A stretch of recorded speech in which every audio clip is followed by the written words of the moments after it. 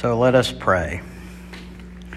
Blessed Lord, who caused all Scripture to be written for our learning, grant us so to hear them, read, mark, learn, and inwardly digest them, that by patience and the comfort of your holy word we may embrace and ever hold fast the blessed hope of everlasting life, which you have given us in our Savior Jesus Christ, who lives and reigns with you and the Holy Spirit, one God, forever and ever.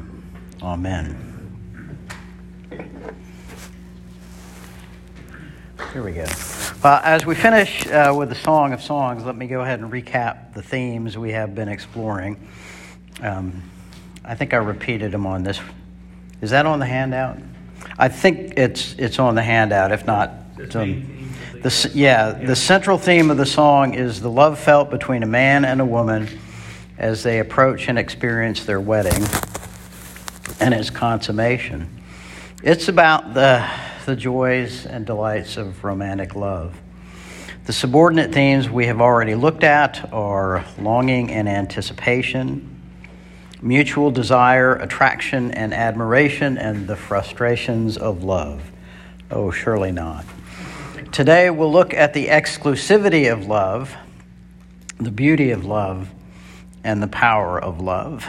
We'll also look at the song's expression of the consummation of romantic marital love, and at the last I'll draw a few conclusions. So the exclusivity of love, particularly of romantic love between a man and a woman, is like a thread running throughout the Song of Songs. All these themes interweave. There is a climax, so to speak, in the consummation, the sexual consummation of their romance and marriage, and we'll look at that in a few moments. But there also is this thread of exclusivity, that they are for one another and nobody else. First of all, nowhere in the song do we see even a hint of the lover or his beloved playing the field. This is not a modern romance or a rom-com. They are committed to one another exclusively. So, of course, our modern ideas of dating were unknown, let alone dating apps. Marriages were most often arranged, and young men and women lived mostly separate lives until they were married. The motif of wedding and marriage, which I did cover last week, goes from 3:6 to about 4:15. Also expresses the exclusiveness of the relationship, particularly in the historical context of ancient Israel. A couple anticipating their marriage as this man and this woman would have been betrothed. The betrothal, it would have been by arrangement or agreement or both. The families would have been involved. Betrothal was much more than what an engagement is today. An engagement is just a statement of intention. We're going to get married. Betrothal was much more than what an engagement is today. Betrothal was an agreement to commit to marry, not merely a statement of intention, and it was legally binding. To break a betrothal required divorce, as Joseph considered doing with Mary when she was found to be with child through the Holy Spirit, as it says in Matthew 1:18-19. But the angel told him, "No, don't be afraid to take Mary as your wife." Now, the couple could not consummate their marriage. They couldn't have sexual union until after the marriage. But betrothal meant they were going to be married, and there was a betrothal period. The length of that I am not sure of. Most obviously in the song, there's the continual dialogue, and the lover of his beloved show two people who believe they belong only to one another and no one else. And if you have ever been in love and ever have a romantic relationship or known anybody, you know that they're usually besotted, to use the British term, with one another, and they're not interested in anybody else. And if they are, let's just say it's not true romance. So The beloved 3 times voices the couple's mutual and undivided longing to one another. This is in 2:16, chapter 2, verse 16, chapter 6, verse 3, and chapter 7, verse 10. And she doesn't say the exact same thing every time. Let me go ahead and read those. 2:16, my lover is mine and I am his. He browses among the lilies. Now, browses among the lilies is a metaphor for kissing and not, peck on the cheek kind of kissing. Chapter 6, verse 3, I am my lover's and my lover is mine. He browses among the lilies. He kisses me passionately is what it means. And chapter 7, verse 10, I belong to my lover and his desire for me. So in this particular progression, we see a mutuality of feeling and reciprocal devotion. There are no others. There will be no others. If this were a contemporary pop song, they would be something like, I can't see nobody but you, that kind of thing. Baby, you're the only one for me. But it's much better poetry than modern popular music. And that's actually popular music of 10, 20, 30 years ago. I can't repeat most of the popular music today because I don't know it. Slide 94. Uh-oh. The beauty of love. Well, the song itself is beautiful poetry. Sometimes it is hard to get past some of the unfamiliar metaphors and symbols. But once you understand them, and I hope I've helped with that, you can see that it is really beautiful lyrical poetry. There was a period in English poetry, well, it was a long period now, mid-18th century to mid-19th century, where there was a lot of lyrical love poetry. And even before that, I'm thinking of a Shakespearean sonnet, isn't it? Shall I compare thee to a summer's day? Thou art altogether more fair. And then, let's see. I can't remember if it was Shelley or Keats. She walks in beauty like the night. And Robert Burns, I do know, my love's like a red, red rose. And the Song of Songs, of course, is much longer than those. Those are like short, popular songs. Some were longer. This is a song cycle and probably meant to be sung over a period of evenings or perhaps an entire long evening.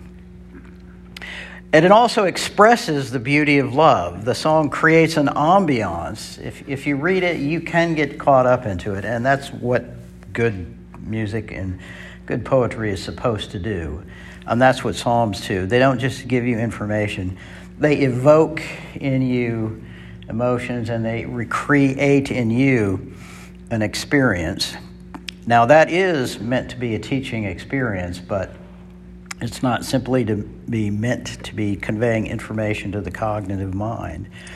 So it expresses this beauty by creating an ambiance of loveliness and lavishness with recurring references, many of them metaphorical, to expensive perfumes and spices, wines, fruits, and delicacies, some of which are unfamiliar to us and some of which we well know, figs, apples, pomegranates, jewels and finery, flowers, forests, gardens, and various fauna like doves, stags, and things like that.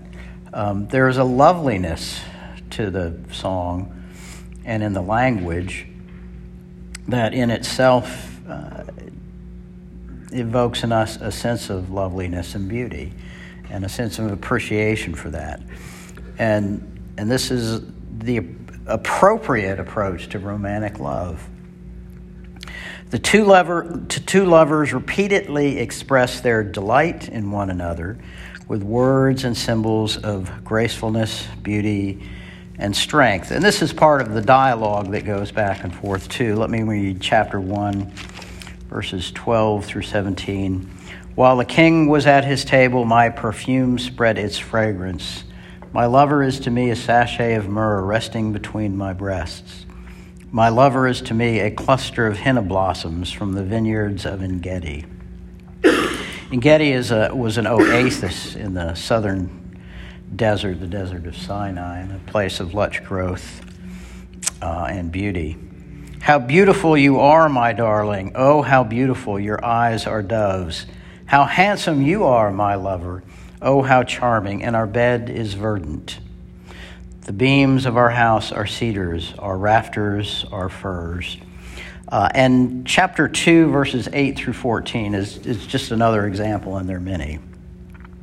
Listen, my lover, look, here he comes, leaping across the mountains, bounding over the hills. My lover is like a gazelle or a young stag. Look, there he stands behind our wall, gazing through the windows, peering through the lattice. My lover spoke and said to me, Arise, my darling, my beautiful one, and come with me. See, the winter is past, the rains are over and gone. Flowers appear on the earth, the seasons of singing has come. The cooing of doves is heard in our land. The fig tree forms its early fruit. The blossoming vines spread their fragrance. Arise, come, my darling, my beautiful one, come with me. Love is a many splendored thing, which I won't start singing that song either. No, I won't. All of this leads up to the consummation of love. Love is a romantic love between a man and a woman, the way God created it, is meant to be a process, but it leads to a consummation, a sexual union. So following the wedding sequence, which again goes roughly from 3:6 to about 4:15, the marriage is mentioned in other places, but that stretch is meant to be an anticipation and then an expression of the wedding. You don't really get a developed storyline in here. I've mentioned that before. And you don't really get a beginning, middle, and ending, and you don't really get an elaborate wedding ceremony description. But that is the wedding sequence where they talk and anticipate, and finally we hear about the wedding procession leading up to the consummation. And the intimate love of the man and woman is sexually consummated in 4:16 through 5:1. And I'll read that and talk about it a little bit. So the beloved says, Awake, north wind, and come, south wind. Blow on my garden, that its fragrance may spread abroad. Let my love come into his garden and taste its choice fruits. The lover, I have come into my garden, my sister, my bride. I have gathered my myrrh with my spice. I have eaten my honeycomb and my honey. I have drunk my wine and my milk. And at the end of verse 1 in chapter 5, Eat, O friends, and drink. Drink your fill, O lovers. So Solomon here, the author, is describing the delight of sexual intimacy in restrained and tasteful poetic metaphors and symbolic language. So much so that small children would not understand that that's about sexuality, but there isn't any later adolescents or adult who wouldn't get it. There is no crudity or vulgarity, but a subtle and understated eroticism. And I didn't even want to say eroticism, but I couldn't find another word for it. So I went ahead and used it. But it is very subtle and understated, understood in the proper sense, in the proper place. The term erotic, focused on marital love, is appropriate in some sense. And it is focusing on genuine romance and loving intimacy. And that's what romance is not meant to be fluffery or an accessory. It really is something that God, in effect, approves of. Say he created would also be appropriate because he did create men and women, and he wanted one to delight in the other in an exclusive way. And so there is such a thing as true romance. So here in this sexual consummation, this is truly focusing on genuine romance and loving intimacy. That last part of 5:1, eat, O friends, and drink your fill, O lovers. In the NIV, it says it's the friends that are saying this. And so it starts to come across as an odd form of voyeurism. But it isn't. It really isn't the friends. If whatever Bible you have, most modern translations are going to put lover and beloved, or man and woman, and then friends or daughters of Jerusalem, and they're going to demarcate them section by section so that modern readers can have some clarity about over who is speaking. The designation friends here is probably wrong. I'll say probably. It is as though the author, Solomon, has now turned to us and given, according to Tom Gledhill's words, quote, an affirmation of the lover's activity. What they are doing is good, wholesome, right, and proper. Nobody's watching them in the action of the story, such as the story is. This is the author of the poem saying, this is good and right and delightful in its proper place. Solomon turns to his listeners or readers, us, and tells them that romance has its appropriate and delightful fulfillment. Sex isn't odd, and it's nothing to be ashamed of in its proper place. Just as an aside, the reason Paul and Moses, Yahweh in Leviticus, and Paul in many of his letters will talk about being very careful with human sexuality is, in a sense, due to the next thing I'm going to talk about, which is the power of love. And it's not that there's anything wrong with it. It's that it is such a powerful thing that to use it wrongly can cause damage.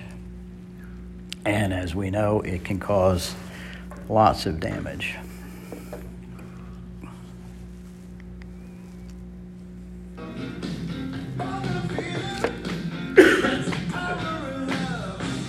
I'm sorry, I couldn't help myself. Okay. Okay. The power of love.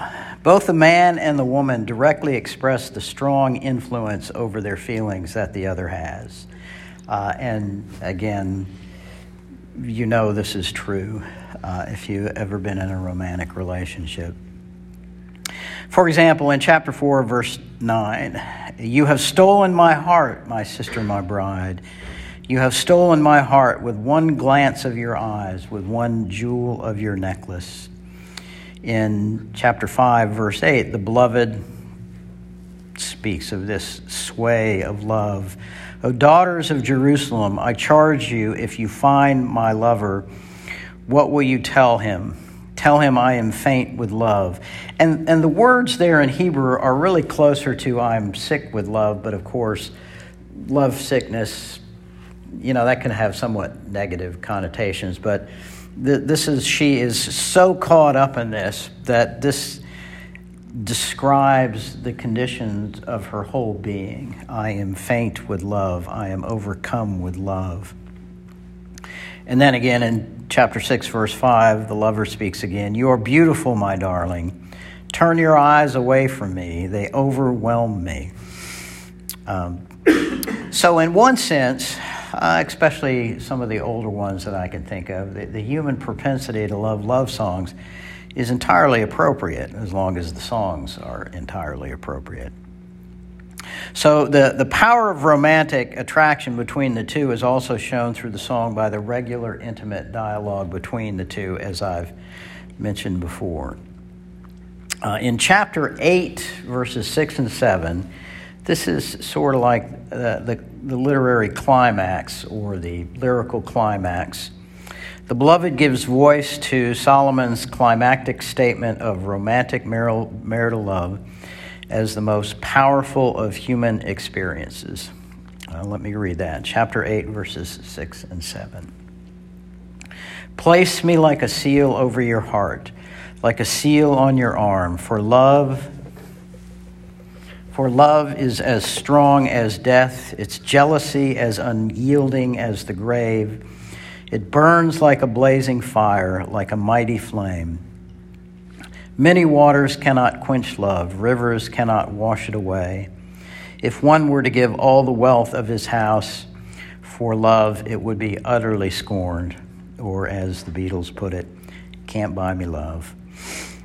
The jealousy here, by the way, where it says jealous, and which should probably be translated passion, just to not create any understanding. The jealousy in Hebrew can be a proper sense as well as an improper sense. So the jealousy here is like that of the Lord in Exodus 19, 4 through 5, where it says, I, the Lord your God, am a jealous God. That doesn't mean he's suspicious, paranoid, over-controlling, and kind of creepy. It's a jealousy not of fear, but of fierce loyalty, of exclusive mutual devotion that allows no rivals. In other words, the lovers are jealous between one another, not that they suspect the other, but that they deliberately exclude others and that they hold themselves only for each other. That's what it means. Love's passion or jealousy is unyielding as the grave. So just as the grave lets no one go whom it has, this is before Jesus Christ, remember. So love will not let anybody go. Half the movies ever made or have that theme somewhere in them. Love has the power to affect our emotions like no other human experience. Now, here we are talking about romantic love, and I'll just expand it. Of course, this is true of any type of love, but just particularly so of romantic love. And of course, a love between a man and a woman was, we could say, the first created love. I think Adam had affection for the animals he named. Part of the reason, though, that God gave him that job was not because he wanted Adam to be a biologist or engage in taxonomy. He needed to go through all the other animals to realize that, good creation as they were, they really weren't his companions or partners in the fullest sense. He needed to know that before he was ready to have a romantic partner in Eve. Love has the power to affect our emotions like no other human experience. It has the power to draw us out of ourselves.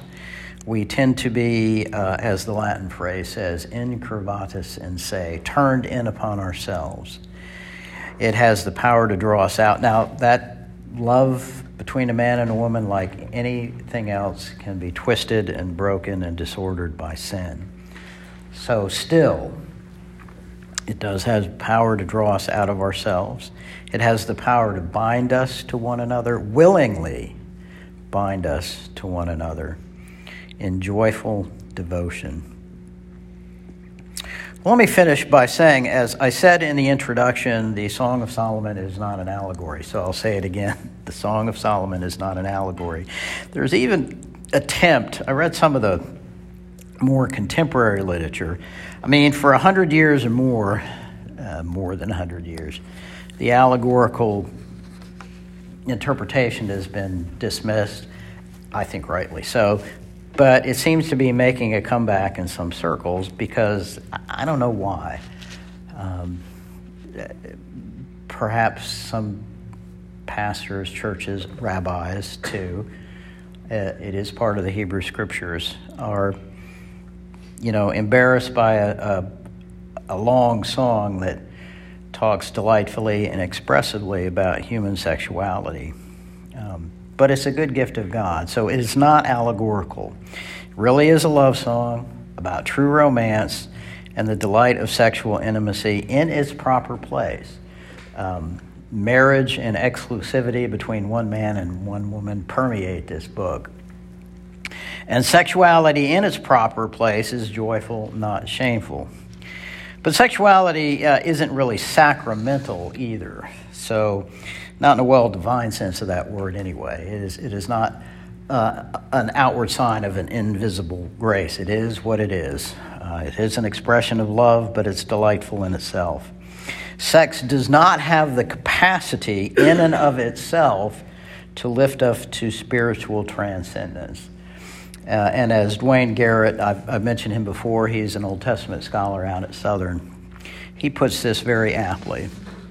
Sexuality falls into its greatest perversion and excess when it is mythologized and given cosmic significance. For evidence of this, he says, one need look no farther than the Mesopotamian and Canaanite texts. And as a matter of fact, all the ancient Near Eastern texts. The world existed in those cosmogonies, birth of the cosmos, basically by sex between the gods. There were variations, but that's how it came to be. And sacred prostitution, the belief that somehow having sex in a ritual place somehow imitated what the gods did and ensured fertility of the land and of the population. That's what happens. And then, of course, more to our contemporary situation, the results of unrestrained sexuality, which is lots of children, was taken care of by sacrificing children. So sacrificing children to Moloch was a common thing and something condemned by God and condemned when the Israelites took it up as an abomination. Elsewhere, Garrett adds that sexual language should not be brought into the vocabulary of worship and devotion. I heartily agree with that, and I would add theology to that list. God is not sexed or gendered. Yes, we say he because those are the pronouns in the Bible, so those are God's pronouns. But they're obviously a convenience. God, yes, Jesus is a male, but Jesus in his human nature is male, but the eternal Son of God is not sexed or gendered. We will digress greatly if you want to get into an explanation of the hypostatic union of Christ's human and divine natures in the incarnation. So we won't go there for now. God is not sexed or gendered. And to ascribe sexuality to God or describe him with sexual terms in any way, that approach is blasphemy. So there is one thing beyond itself and its own delight that true romance and sexual intimacy can be, is a reminder of what the heart of existence is. I cannot remember at which doctrine we discussed this, but in the discussion of Christian doctrine with high school students, I would simply pause and say, well, think about it right now. What do you think really is the meaning of life? What is the heart of existence? What it is all about? What do we really want? Is it money? No. That's people who want money usually want something else by the money. Is it fame? No, that's never an end in itself. So what is it? What is at the heart of existence? And I could usually tease it out of them because there is one obvious answer if you look honestly at what we want, who we are, and look at what we're doing. What is it that we find to give real true meaning in life? Anybody want to answer that question? Enjoyment. Enjoyment. No. Well, I'm not going to say we shouldn't have fun, but what we're looking for. So enjoyment all by yourself. I mean, enjoyment of God's gifts. Okay. Just all by yourself. Love. What does love require? Other people. So there you go. I would usually stretch it out a little while longer to make the point. But the heart of existence is relationship and love. Well, I'm loath to bring up Trinitarian thoughts, but as a matter of fact, that's exactly what God is. God is an eternal relationship and love. That is the heart of existence.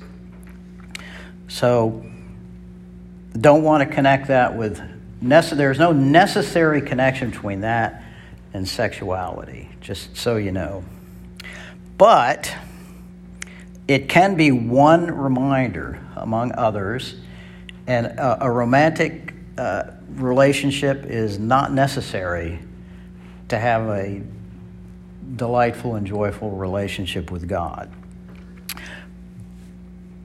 But a good romantic relationship, particularly one fulfilled in marriage, can be one reminder that the heart of existence is relationship and love.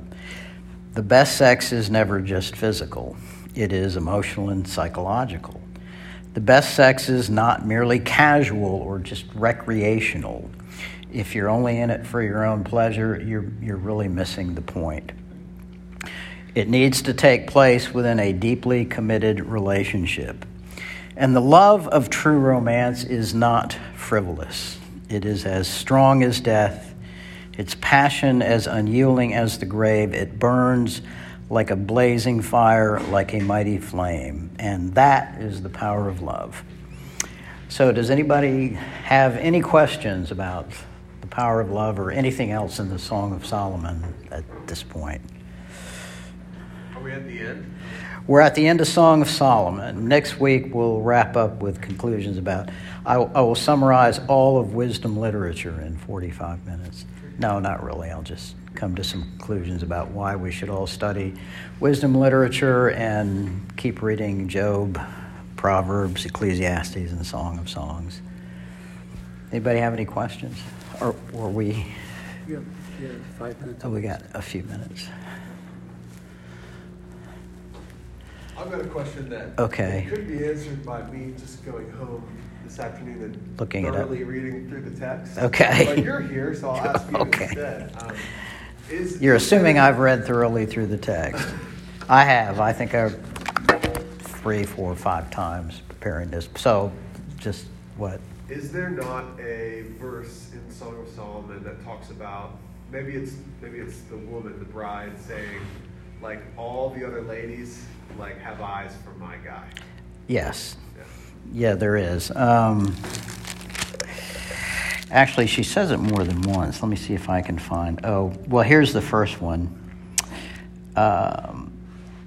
Let him, chapter 1, verse 2, let him kiss me with the kisses of his mouth. He's talking about her lover. And then in verse 4, how right they are to adore you. That's the first one. And there are others. So, yeah. Cool. And I'm sure the other way too, right? There's men who adore her. That doesn't really come across. The song, interestingly enough, is mainly from the perspective. You get the idea that the perspective is the woman's. Now, ultimately, we're aware that the author is a man, but the perspective is the woman's. And even we seem to be looking at things through the woman's eyes, and then what the man says, the lover, seems to be reportage. I'm being a little prosaic in the term here. It is a poem, and that shifts back and forth. Remember, this is not a drama, and it's not a narrative straight through. So, try and analyze, your favorite love song, and you'll come up with some of the same difficulties. But yes, my guy is the best guy. And every woman should feel that way about her man. And he doesn't really say it, but in so many words, but it's clear that for the lover, his beloved is the best woman in the world. There's actually a song. Who was it? Not J.D. Souther. You are every woman in the world to me. Well, that could be thought of inappropriately. In other words, you're like the only one I need. Anyway, any other questions, comments? Yes, Colleen. Is there a certain place, a certain religion that believes this to be allegorical, or is it? Oh, well, the allegorical interpretation was for literally thousands of years, both for Jews and Christians. the considered valid interpretation. For Israelites, it was an allegory of Yahweh's love for Israel. For Christians, of Christ's love for the church. But it isn't. Well, so is it? I know it's settled in your mind. My idea is this something that's accepted as? Like I said, for since this is one of the developments in higher scholarship of the from the late 18th century till now that I agree with, that looked at it carefully. Yeah, I'm agreeing with Old Testament scholars. It's not my specialty, but virtually all, it's true there's some Old Testament scholars that I would hardly disagree with, and then there's some that I hardly agree with, and then there's some in the middle.